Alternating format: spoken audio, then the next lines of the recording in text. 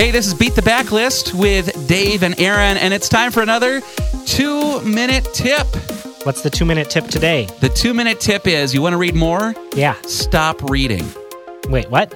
Yeah, if you want to read more, sometimes you need to set aside a book. And this, something that makes me cringe because I'm a completist. You start a book and you're going to finish it. You're going to suffer through it. You're going to crawl on your fingernails Even to if the you end. just don't like it and you have a hard time picking it up and then you find yourself not reading anymore. Here's the thing. You don't get a medal for completing an awful book. And it might that doesn't impress anybody. And it might not even be a bad book in and of itself, but it just might not be the right book for you. Or the right book for you at the right time. There's been a time where I am just not into this. And then I try again a year later or 6 months later, and it is awesome. Now, the question is, when do you drop a book?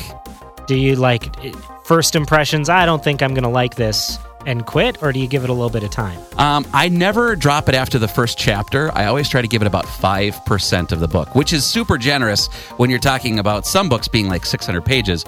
Then 5 pages is like 30. 5% is 30 pages, but that's up to you. I mean, how many books do you read through in a year? How many years do you feel you have left in your lifetime? You know, but in my experience, when it's a book I'm excited about, I fly through it. When it's a book I hate, I slog through it. And those times, I'm only reading like a book a month versus 10 books a month.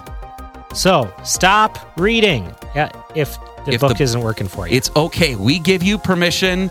You have our permission to stop. You may have like that huge backlist, that backlog, and you're just going to get through it. You might just have to cross that book off the backlist. This has been another 2-minute tip. Hey, guys. Read, mix.